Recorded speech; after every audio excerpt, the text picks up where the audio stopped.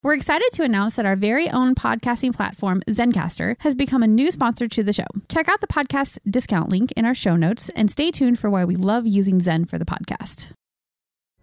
Pulling up to Mickey D's just for drinks? Oh yeah, that's me. Nothing extra, just perfection and a straw. Coming in hot for the coldest cups on the block. Because there are drinks. Then there are drinks from McDonald's. Mix things up with any size lemonade or sweet tea for $1.49. Perfect with our classic fries. Price and participation may vary. Cannot be combined with any other offer. Ba-da-ba-ba-ba. You're listening to the Archaeology Podcast Network.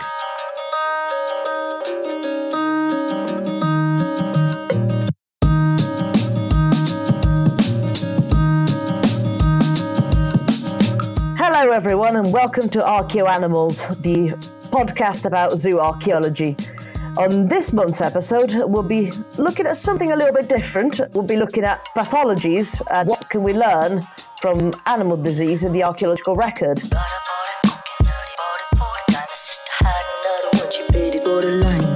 With you, as always, Simona Falanga and my co-host, Alex Fitzpatrick. And thumbs up for the worst intro of the last 22 episodes, which is the entirety of them. No, it's not that bad. I probably do worse. I don't know. I barely know what we're talking about like half the time on this podcast. It's great for establishing that trust with listeners. It's like, oh, I'll listen to that podcast. They really know what they're on about. After they literally said on air, I'm not sure I know what I'm on about. To be fair, that's actually a really good segue to our topic today because it's actually an incredibly understudied aspect of zooarchaeology, and that's pathologies, which I think a lot of people kind of always associate pathologies with like diseases and things like that. But at least when we talk about it archaeologically, it can also refer to physical injuries and trauma, stuff like that. It's just it's very hard, like everything else in zooarchaeology. Unsurprising to no one. No, nothing could be easy in archaeology, but it is useful. I mean, it's probably most useful because a lot of times it shows how a person or an animal died, or, you know, why the body was deposited there, all these kind of things that you can derive just from these, what could be, you know, really small little details or something horrific and awful to look at, you know, like rickets. But yeah, like, and most important of all, so like gathering this information about ancient animals tells us more about how they interacted with humans and sort of what kind of relationship they had, whether it was a beloved pet or whether the animal was put to work, and if so, what kind of work, whether it was kept captured. Like the options are endless. So just whatever the humans did with those animals, you might learn about it with pathology, or you may not. Because not all very little pathologies actually affect the bone. So chances are you won't know. Yeah, that's like the funny thing is like if you can ID it, you know, that's amazing. You can learn so much from it. But because, you know, you're only dealing with bones for the most part, there's a really good chance you're not going to figure out all the pathologies that were associated with a body.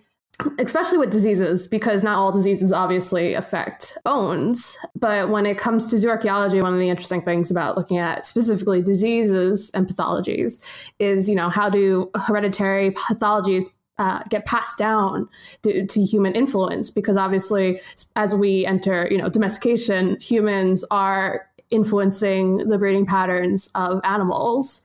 It could be a functional thing, more of a cultural thing. It's a really interesting topic that has very little research done on it. I mean, not to say that there's no research done on it. There's a lot of books and stuff written about it. But like, if you compare it to human pathology, I think it's pretty understudied. But in a way, it's kind of I don't mean to say that it's necessarily easier with humans, but of course, with human osteology, you just have the one species to worry about. Yeah. With animals, because different diseases will look different in different species. Yeah. Wow. No. So deep. But it's true though, like, you know, you're not, it's not going to be a one-to-one transition. Obviously some things will be very similar, especially if you're talking about trauma. You know, you break a leg on a pig, you break a leg on a human, it's going to kind of look the same. But then there's a lot more going on with animals. And I guess one of the things that we don't have, as many comparative specimens for starters, but also the fact that humans have been looking after each other a lot longer than we've been looking after animals. So chances are, if the animal was really ill, it might have been culled before it started to show symptoms or started to show bone modification. It's not going to show up as much. Wow, calling out humans for their speciesism. Yeah. Yeah, Bastet agrees. Of course she does. Yeah, true. But yeah, and also, I feel like someone told me this. I don't know if there's like actual evidence to back it up, but I mean, I would imagine it's true that you probably have more people who have studied, you know, human anatomy outside of archaeology. So like people who may have been in medical fields and stuff like that coming into archaeology than veterinarian science people, you know? No, I see what you mean. I mean, probably. I mean, we've got, in our department, we have someone who used to be a dentist who became an archaeologist and specializes in teeth, so.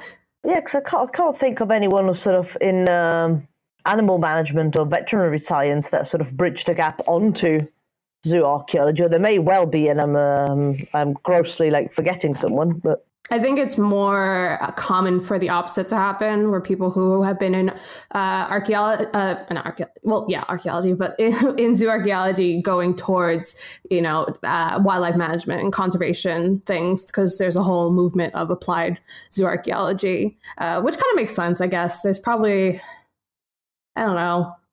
I mean, this always makes me sound bitter, but zooarchaeology is so, you know, underfunded and not respected like other parts of archaeology.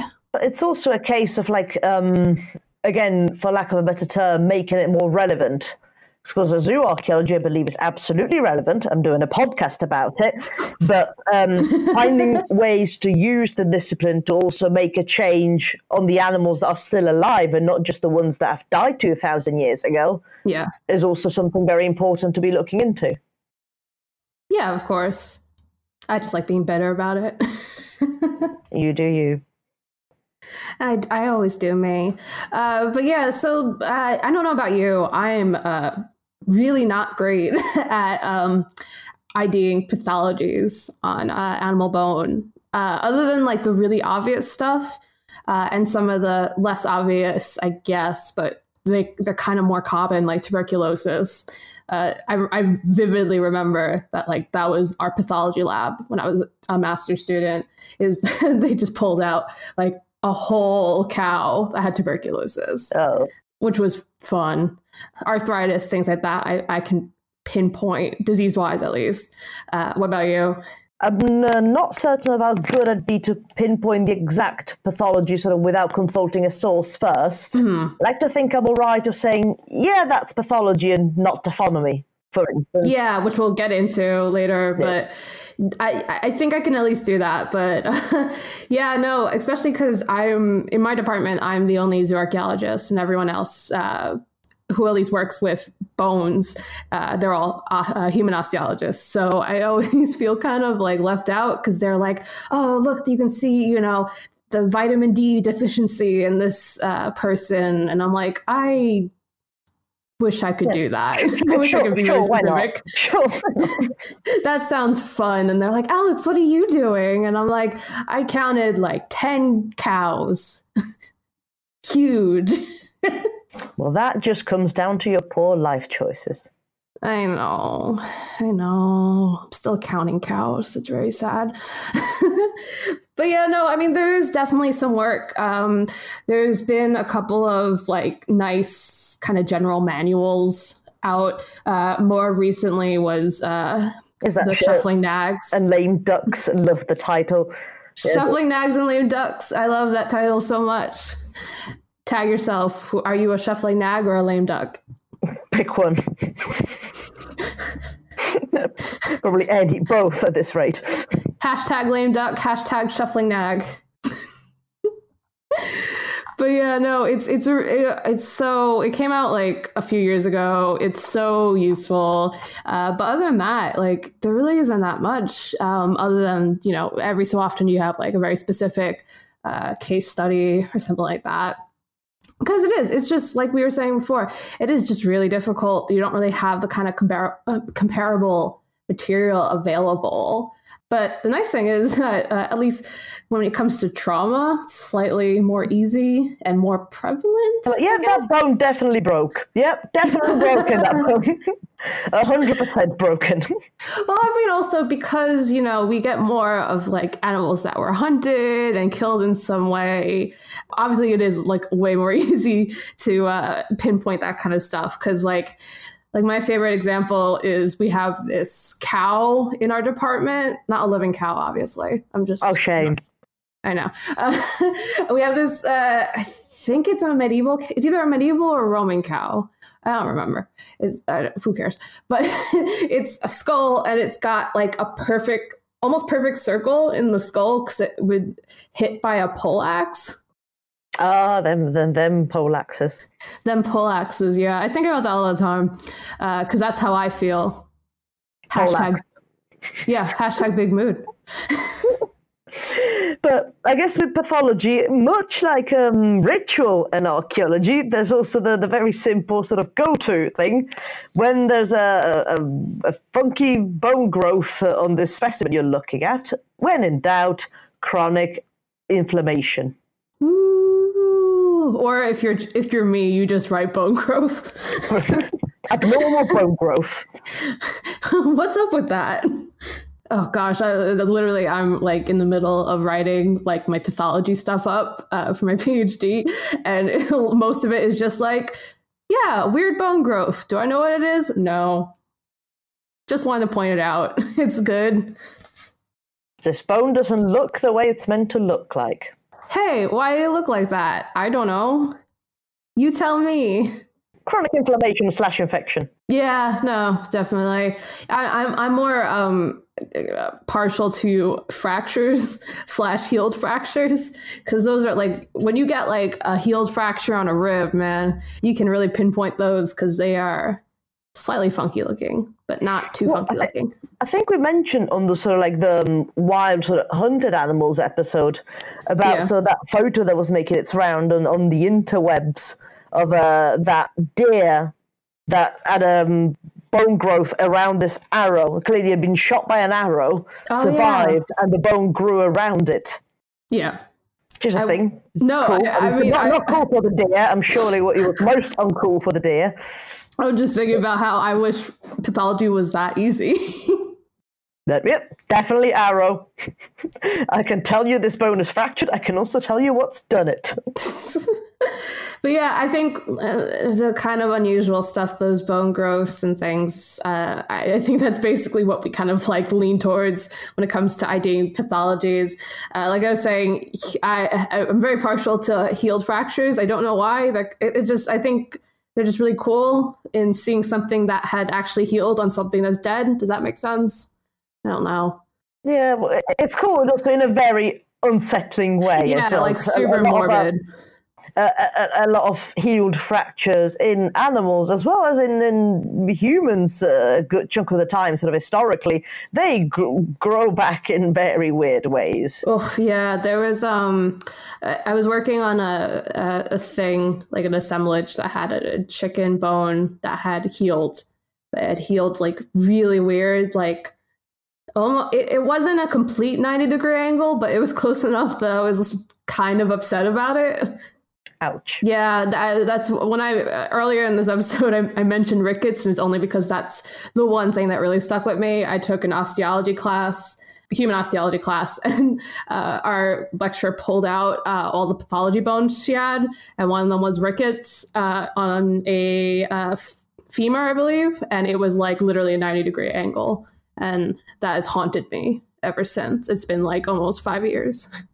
Yeah, because I think with things like that related to animals, I mean, it was either a case that humans wouldn't do much about it, but even like, depending on which sort of time period you're looking at, they wouldn't necessarily even be sure what to do about it. True. Yeah, exactly. Like my chicken's broken its leg. Like, do I put 2 twigs against it? What do I do? But I guess that's also, talking about healing. That's also really interesting because it tells you a bit about, this, especially when you get deep into the past, this animal must have been probably cared for, because there's no way it would have lived this long with this injury. And that's what... It's something really debilitating, because sometimes, you'd be surprised what animals in the wild can survive. Yeah, true. You see the deer with the arrow in the chest. Yeah. But also to a point, like, it implies some degree of care. I mean, either because we can't really infer on the reason, because it could be, and I really care about that chicken, or just because, I can't afford to get another chicken. I mean, I could eat it, but it will probably be better for me if I just keep on taking the eggs every day. So I can't really afford to lose a chicken. So I'm going to look after it, I guess. I mean, either way, that still shows significance. Yes, I guess we can reconstruct the action, but not necessarily the intention. The reasoning behind it. Yeah. Unless, you're dealing with Roman stuff and they've probably written about it in their diary or something. We haven't even really brought up the Romans, and you had to bring it up, huh? The Romans and ritual.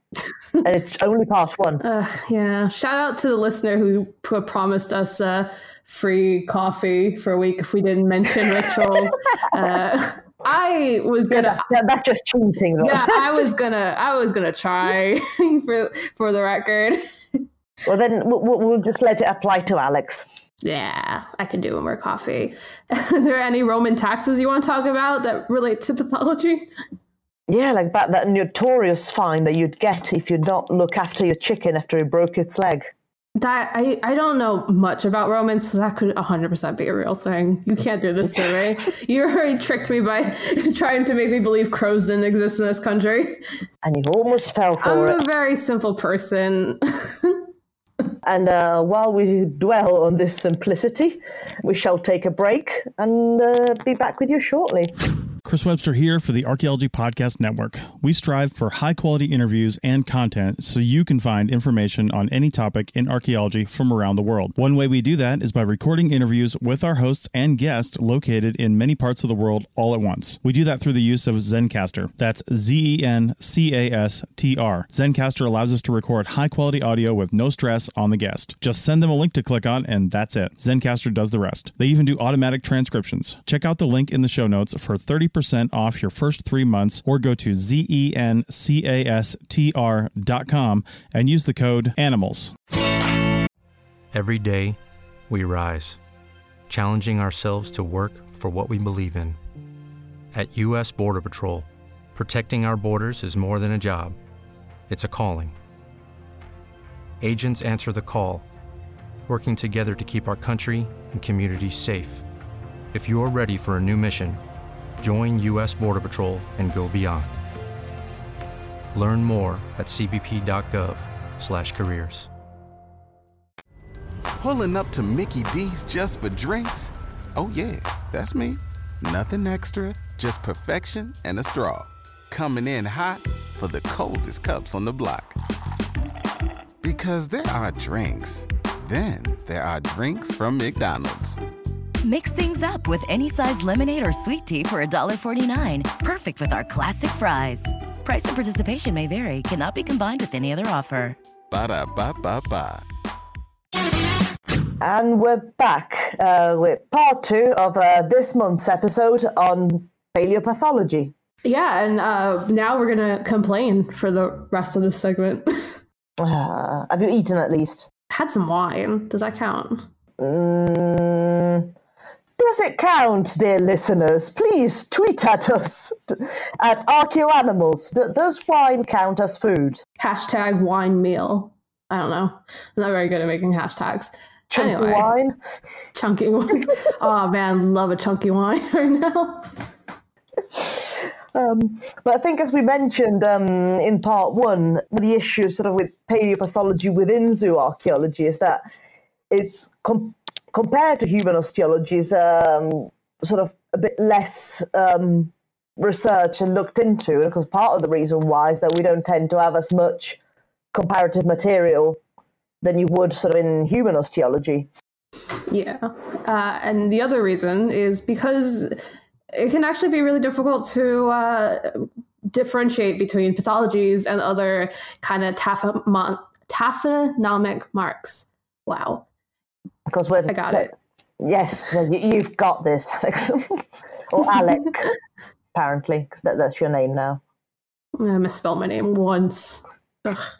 But yes, and by taphonomy, of course, we mean sort of all the factors that sort of took place after death, or sort of after, more usually after deposition. So you have, I don't know, the remains being moved or just again modified after death, whether it's for butchery, cooking, working, and ultimately when they've been deposited. Yeah, like if someone just chucks it down a ravine or something. All taphonomy. Well, like if they are waterlogged, of course that will change its appearance in terms of color. Usually waterlogged bones tend to go much, much darker, if not completely black. Not to be confused with bones that have been charred, which are also black, just to be helpful. Well, super waterlogged bone will also just kind of completely fall apart, depending on what you're dealing with. We refer to the really badly water damaged bone on our site as cheesy bone. Because I still don't really understand it. It's Lindsay Booster, who's like one of our directors of the project, and yes, I am calling her out on this podcast. She refers to it as cheesy bone, which I thought was charming, but I still don't really understand why. Well, because I guess in a way it wouldn't be the water per se that does the damage to the bone. It's just, of course, it creates that anaerobic environment. So then when you excavate it and you disturb it, that's when it becomes cottage cheese. It's God. Hopefully without the smell, even though waterlogged deposits are kind of smelly. Yeah, no. Luckily, this doesn't have smell. But like, I just got a bag of them, and I like picked them up and went to wash them off, and they just crumbled my hand, and I was like, well, 90% gravity. It's fine. That is me. I guess that was 90% gravity. I guess one of the more common sort of taphonomic marks that you do tend to get on bones, like, have you ever noticed those little, again, technical term, those little squiggles all over the surface of the bone? So you think, like, sometimes, like, depending on how deep the grooves are, you'll be like, oh, is that working? Is that some sort of a bone loss? Nope, that be roots. That's rooting damage. Root marks are the worst thing. I actually had a gorgeous crane tibia tarsus that was like really like well preserved and everything. It was amazing. I was so like happy. It was in like a specific part of the cave, so it was like, oh, this is like a huge thing. And then I saw that there were like grooves on it, and I was so hype for it. I was so excited. I was like, oh my God, it was worked. It wasn't even roots. That's the worst part. It was apparently the blood vessels in the legs of birds can sometimes get really like wrapped tight around the bone that it leaves an impression. Okay, well, you see that like with some tibias. You do see that in tibias, where the blood vessels, so it leaves little grooves. And of course, if you're familiar with it, you know exactly what it is. But to the uninitiated, be like, oh, what's this? Is it cool? No, it's absolutely 100% uncool. Yeah, it's a giant bummer. I was so ready to like write my nature paper on amazing crane cults in the past, but no. You get that sometimes as well with, I guess that counts as taphonomy as well, gnawing. Yeah. Or tube, it's not tumor, but bite marks. You get that, so sometimes like it removes quite a lot of the bone off, and you think like at first glance it might be, oh, like that's some severe bone loss. Oh no, a dog has been chewing on it. And dogs are so much worse because their saliva ends up kind of almost polishing the bone, so it really looks nice and worked, and you're like, oh no, this is just a dog's chew toy.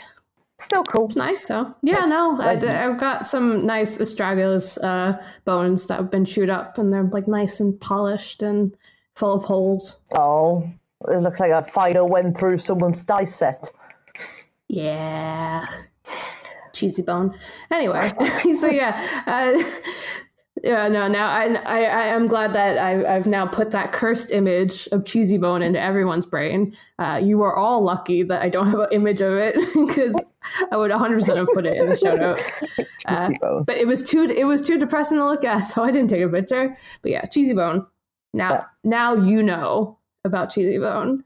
But yeah, so pathologies and taphonomy can really, conflict with each other and make it like such a pain to like have to go through, and like, especially if it's taphonomy or if it's pathology that might be really interesting and really vital to whatever you're researching, and you really have to like end up looking hard and trying to like almost like work backwards, like, okay, so this is probably post-mortem taphonomy or something. This is actually pathology that happened while I was still alive or something like that.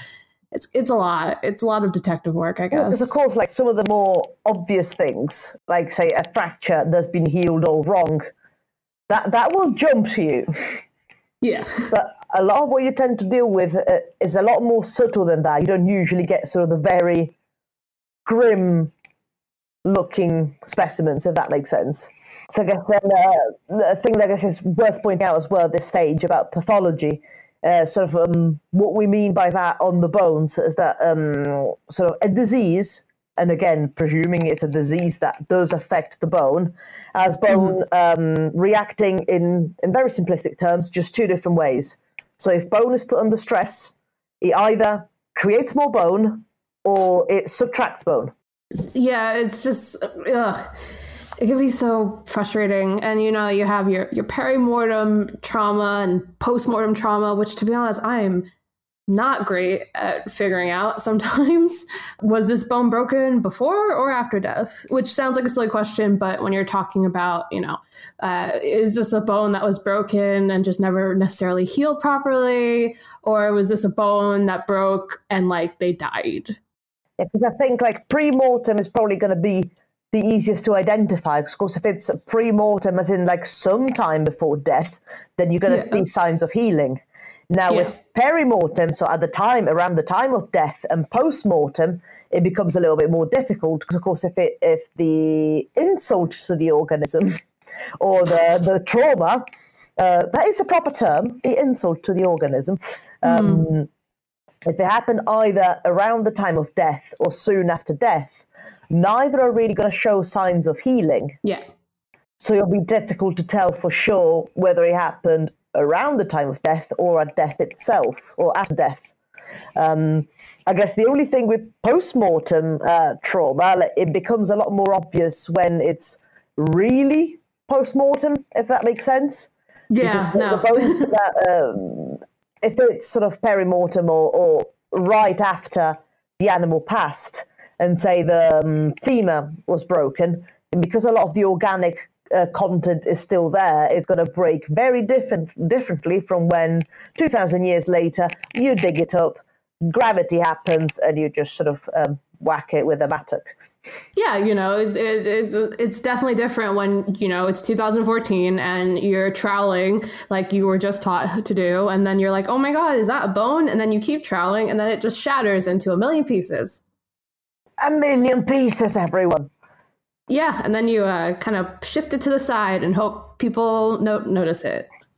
The curse of the cheesy bone. That wasn't even cheesy bone. Like, I'm just really strong, apparently, and broke right through that, like, cortical bone.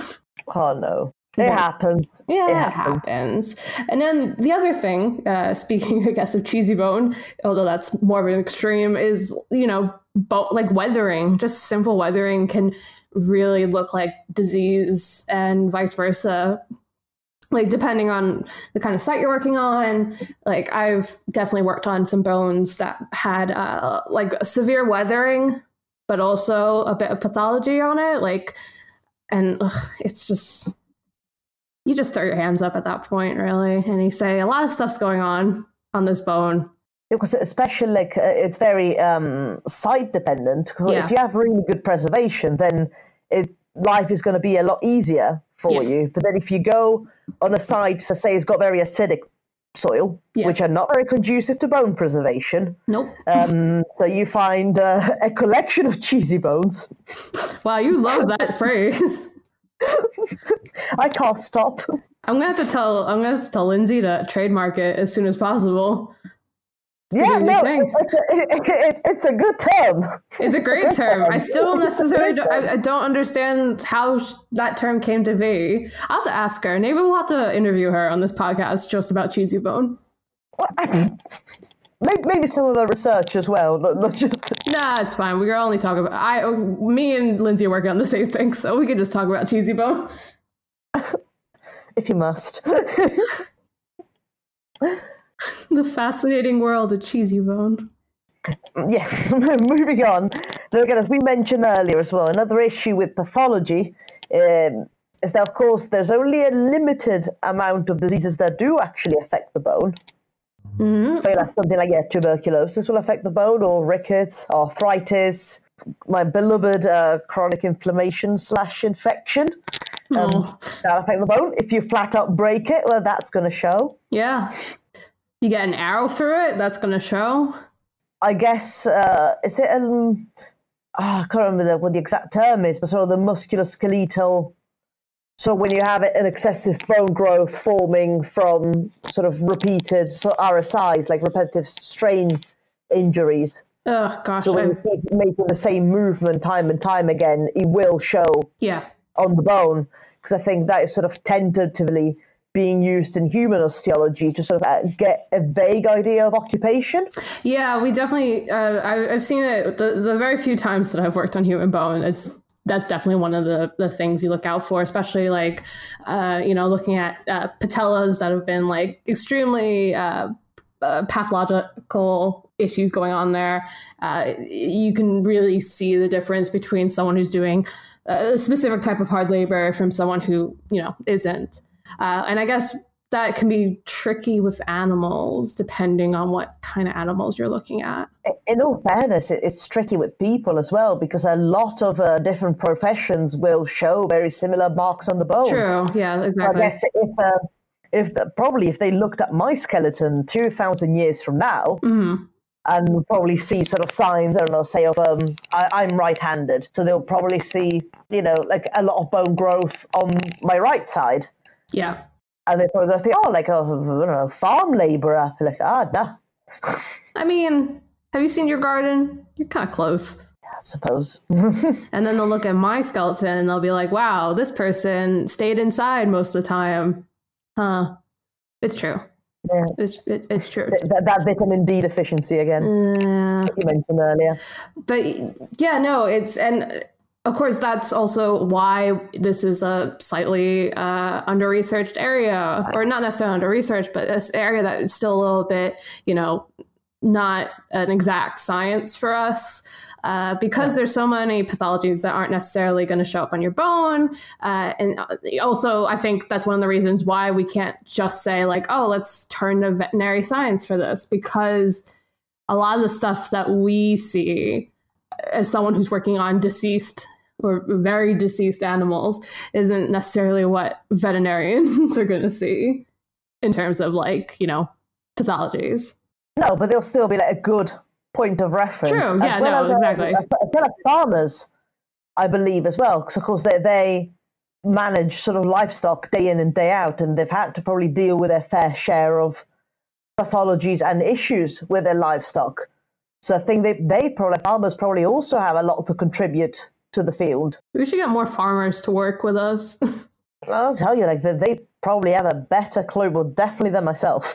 Yeah, no, I mean, like I've read up on farming stuff and also butchery stuff for my zooarchaeological research. So if you're a butcher or a farmer, please come into zooarchaeology. We need you desperately. Experimental work is great. Yeah.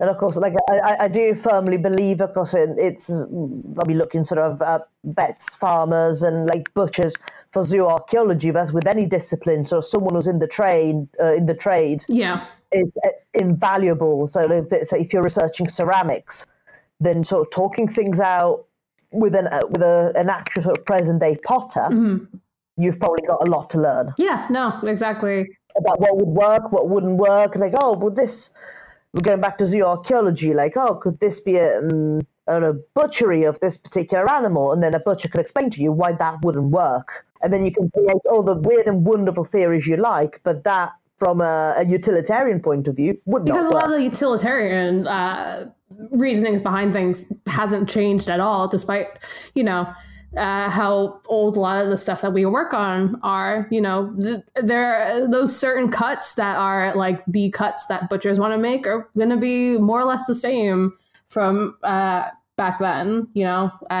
Farmers who work with who are still working with livestock, for the most part, a lot of it hasn't changed. They'll probably still see the same kind of things. So you're right in that kind of trade knowledge is super important.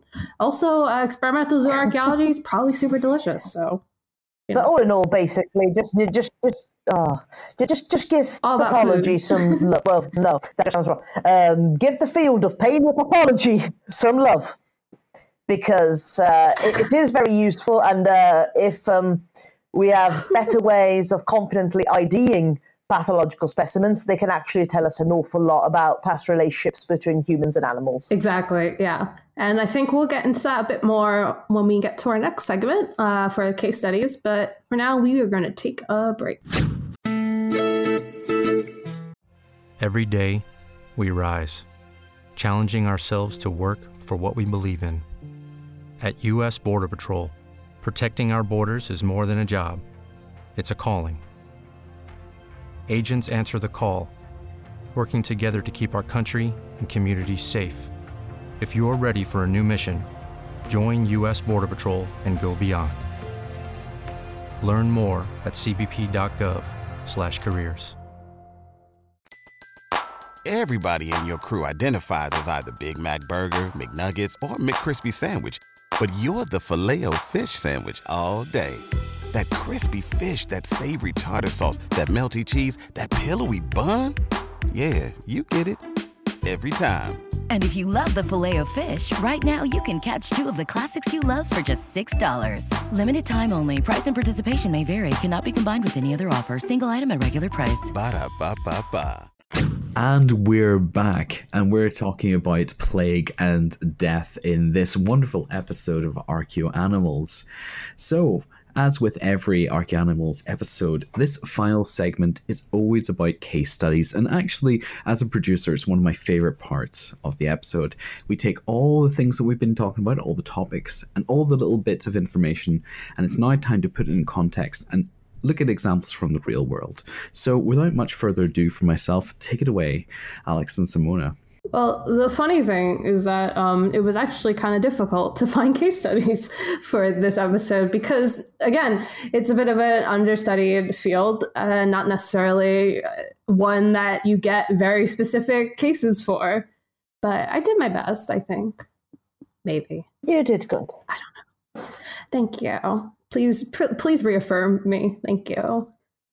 Anyway, let's instead of kind of like specific case studies, I thought it might be good to kind of focus on specific types of pathologies that we find in the fields.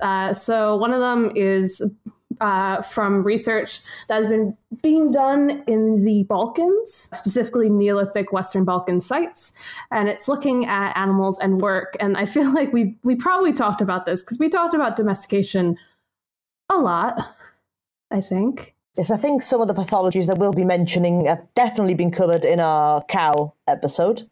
Yeah, exactly. But yeah, there's just to maybe say it again, if there's any new listeners around over, there is a connection between domesticated species and pathologies.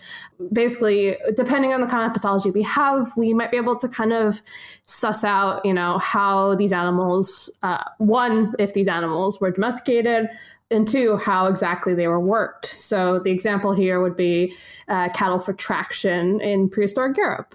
So for those who don't know, traction is mostly kind of associated with plowing and cart pulling. Research that's being done in the Western Balkans refers to it more as a specialization of certain animals where you have light traction, which is more of an occasional use of the animal in that way, or heavy traction, which is a very consistent use. I guess what that does to the bone, it usually leads to bone growth. Yeah. So, of course, all this stress and injury that is put especially on the feet will result in bone remodeling. Mm-hmm. So one of the sort of more well-known cases in cattle is spavin, Yeah. which again affects the bones of the feet, and that's usually associated with traction, which of course around this part of the world took place in the prehistoric period all the way up to the Industrial Revolution, really. And I think some parts of Europe as well are going back to using cattle for traction. So I think I was reading about an example for Italy, I believe it was somewhere in Italy, where there's some land that is particularly hard to work on because it's so wet that if you were to track vehicles on it, you just end up with massive ruts. It's next to unworkable. Oh, okay. So they've resorted... No, I got it entirely wrong. It's it's here in the UK. I'm gonna have to try and find it and mention it on the show notes. But they're using horses for traction. It is like for those reasons, like it's you wouldn't really be able to track vehicles on it. Mm-hmm. So they're using sort of a rare, sort of large breed of horse for traction. Oh, okay.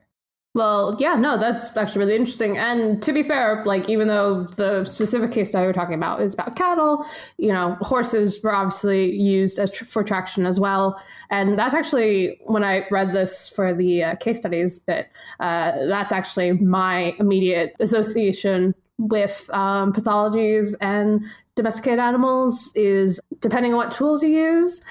So like harnesses and bits, for example, you get that uneven wear in teeth, specifically in horses quite frequently. And I feel like that's like the example of that kind of pathology that I always run into. Yeah, I think that's a fairly common one. I think that you see it mostly in horse. Yeah. That sort of uneven wear sort of around the premolars / molars. Although you can get that as well in other species, though that's not necessarily linked to them being worked, but sometimes if they're kept sort of in cramped conditions or in cages and they bite on the bars.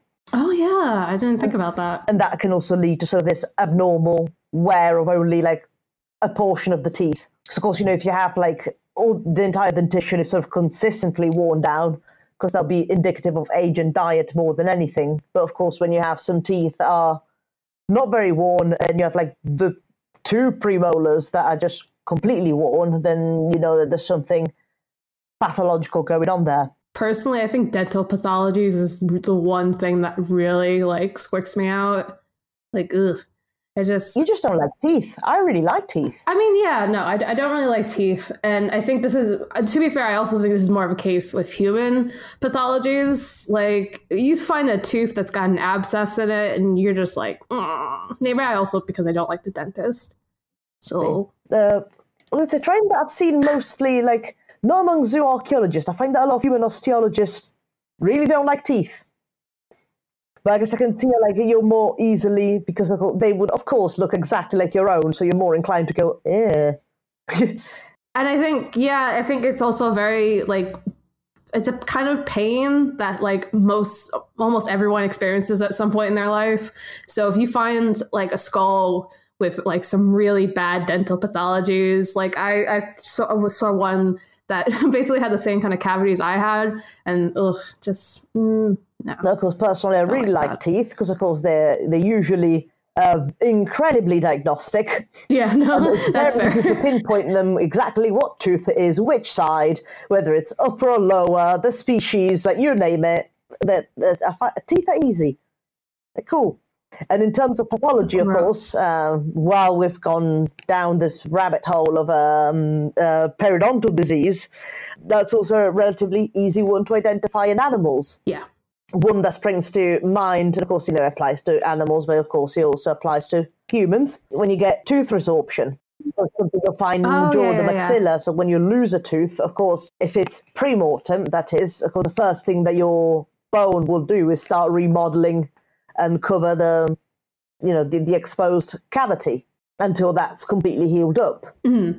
So, of course, you'll see, in an older animal, provided that, of course, it's lived to a very long age and is in some way or another being looked after, you'll see sort of like tooth loss, and then that's with the bone that's remodeled over that. Mm-hmm. I mean, and that brings us into our next case study pretty well. So we have this previous case study that we just talked about, which is kind of, research on pathologies in these kind of domestic animals can really show the variety within work-related pathologies, and how if we really take a good look at them, we can maybe differentiate a bit more between like what type of animals are doing what type of jobs, which animals are being raised for this specific job, which is really interesting. And then kind of on not the opposite extreme, but I guess in a way it kind of is, we have care. So a lot of this episode has been us talking about, this animal had this disease or this kind of injury or something like that.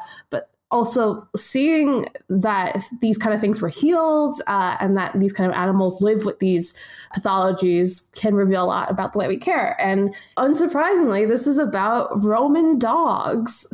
For once, she brings it up. Well, I mean, I was throwing a bone to you.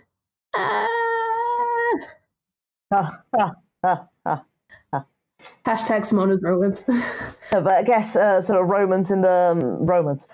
in the Roman period, a prime example of how these domesticates would live way past what would have been the normal lifespan in the wild because of some form or another of care, whether it's just the mere keeping it alive or whether it's an intentional sort of caring, for the animal. I mean, as I said earlier, we cannot make an informed statement on the reasoning behind. You can only look at the evidence of what we've got. One thing, so like I said, a survey that has been carried out of dog remains from Roman sites show a number of pathologies found in their remains, sort of from like periodontal disease to arthritis, healed fractures, and of course these could be indicative of both care and lack thereof. Yeah. Because some with the healed fractures, it might be a dog that's hurt his leg and a humans look after them. It might be a dog where someone intentionally broke their leg, for all we know. That's sad. Which, unfortunately, it's a thing that happens today, so I'm sure has always happened since time immemorial. Yeah, and obviously research also shows that you have an increase in pathological issues with age in Roman dogs, which, I mean, kind of makes sense. But also the research that we're talking about specifically cites how smaller toy breeds, which I was kind of surprised had already existed at this point or was like in the process of becoming a bit more popular, would have multiple conditions. So they would need a higher amount of care. So one example was that one dog had lost most of its teeth and had a really high amount of deformation on its jaws. So the only way it would be able to survive is it would have to be like hand fed by humans. Yeah, because I guess a fair amount of that would be due to old age as well. But then I wonder how much of that would also be due to the breeding pool. Yeah, that's what I was saying. Because, of course, if you have a very small pool of dogs and you keep interbreeding them with each other, that's going to cause an issue. But, of course, a lot of the pathologies can be informed by diet as well. Yeah. So I guess in terms of in that particular case of that dog with sort of the demineralized jawbone, that might be due to very meat-rich meals. Mm-hmm. Although I think what we find more often, we do tend to find sort of cavities and periodontal disease in dogs as well as cats, although cats much more recently so. And of course, it's something that, like cavities, which are usually caused, by very starchy, sugary foods, is something that an omnivore that is more on the carnivore side of life, really, and a hypercarnivore really should not be having. So that comes down to the diet that was given by humans. So say if the Romans kept these dogs around and they would just feed them leftovers and throw the odd bit of bread at them, they would end up with periodontal disease, which would not really happen in the wild, unless there's scavenging, that is. Yeah. But I guess especially with cats, you don't really see periodontal disease, we'll say, like in farm cats.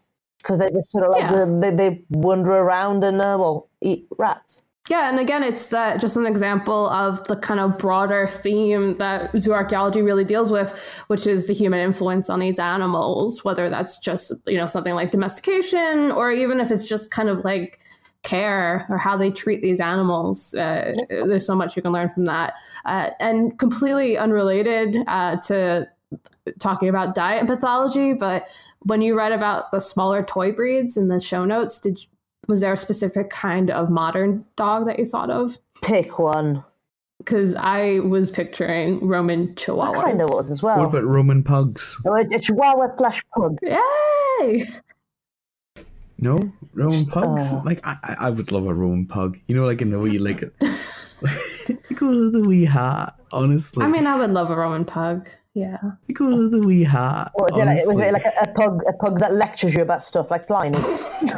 No, like new conspiracy theory. Pliny was actually a pug. Probably wouldn't have lived as long as he has if he'd been Pliny a pug. the pug. Ah!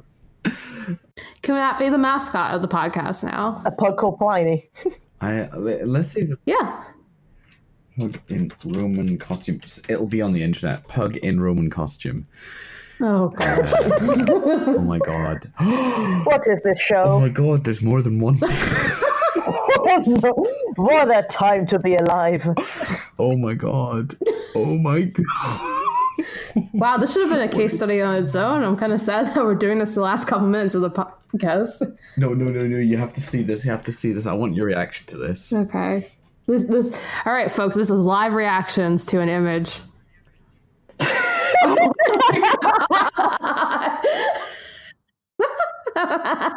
I mean, I guess we'll have to put that in the show notes.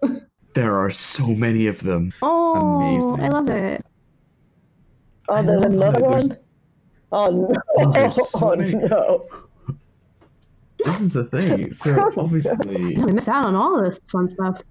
It's almost sad to think that the Romans never had pugs. I don't know. I'm kind of glad they didn't. Yeah, it's very sad. We kind of messed up dog breeds. We mentioned that in the dog episode, didn't we? Yes, you might say so. Although you see now there's some pugs, I think, that are being bred, so they're reverting them back to what they used to look like at the start of the 20th century. Because you find like a lot of the breeds, it's really only the last 100 years, like with German shepherds or bulldogs, that have sort of been bred to a very sort of really make some traits look really extreme. Sorry, I can't stop looking at this pug. But this is the best thing I've seen. I think it does kind of like add to that kind of idea of like animals that were looked after past the point that you might naturally think they might have, passed away. I think that kind of those kind of examples, when we see them, it's really, really, really fascinating, because I think a lot of people don't really link, behavior to bones. A lot of people don't, in the general public, don't really link what we can infer from certain like bones and the pathologies of bones as to what actually happened. So I think that's a really cool example. I think this pug cured my depression. I can't stop looking at it. I've literally kind of tuned out on the rest of the podcast. I'm just looking at this pug. Simona, why don't you bring it back? No, but with care, with care, like you still see it sort of present day. Where, like, if you look at the lifespan of cats and dogs today, it by far exceeds what it used to be even 30 years ago. Mm.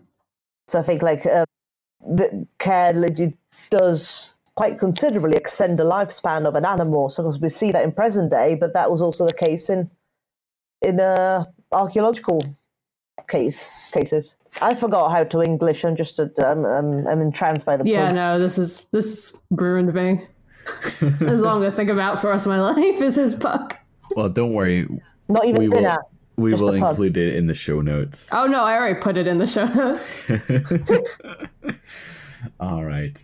Shall we wrap this up? Like one should be wrapped up if they're not feeling well? See what I'm doing there? I'm tying it in. I'm wrapped up like I'm not feeling well, but that's because I like being cozy. Oh, fair enough. I live the cozy life. I'm in a dressing gown. Well, I think that was a episode. As always, follow us on Twitter at ArchaeoAnimals. Find us on the Archaeology Podcast Network website, or, subscribe and tell your friends about us, all the other fun stuff. I don't know, what else do we say at the end of these things? And tell your pugs about it. Yeah, if you have any more Roman pugs, please send us more pictures.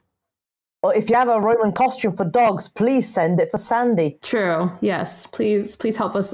No, that's it. She doesn't take to fancy costume very kindly. She'd probably curse you. Yeah, fair enough. Remember, you guys, use the hashtags Simona's Romans and Roman Pugs for this episode. Yes, please. Bye. Bye.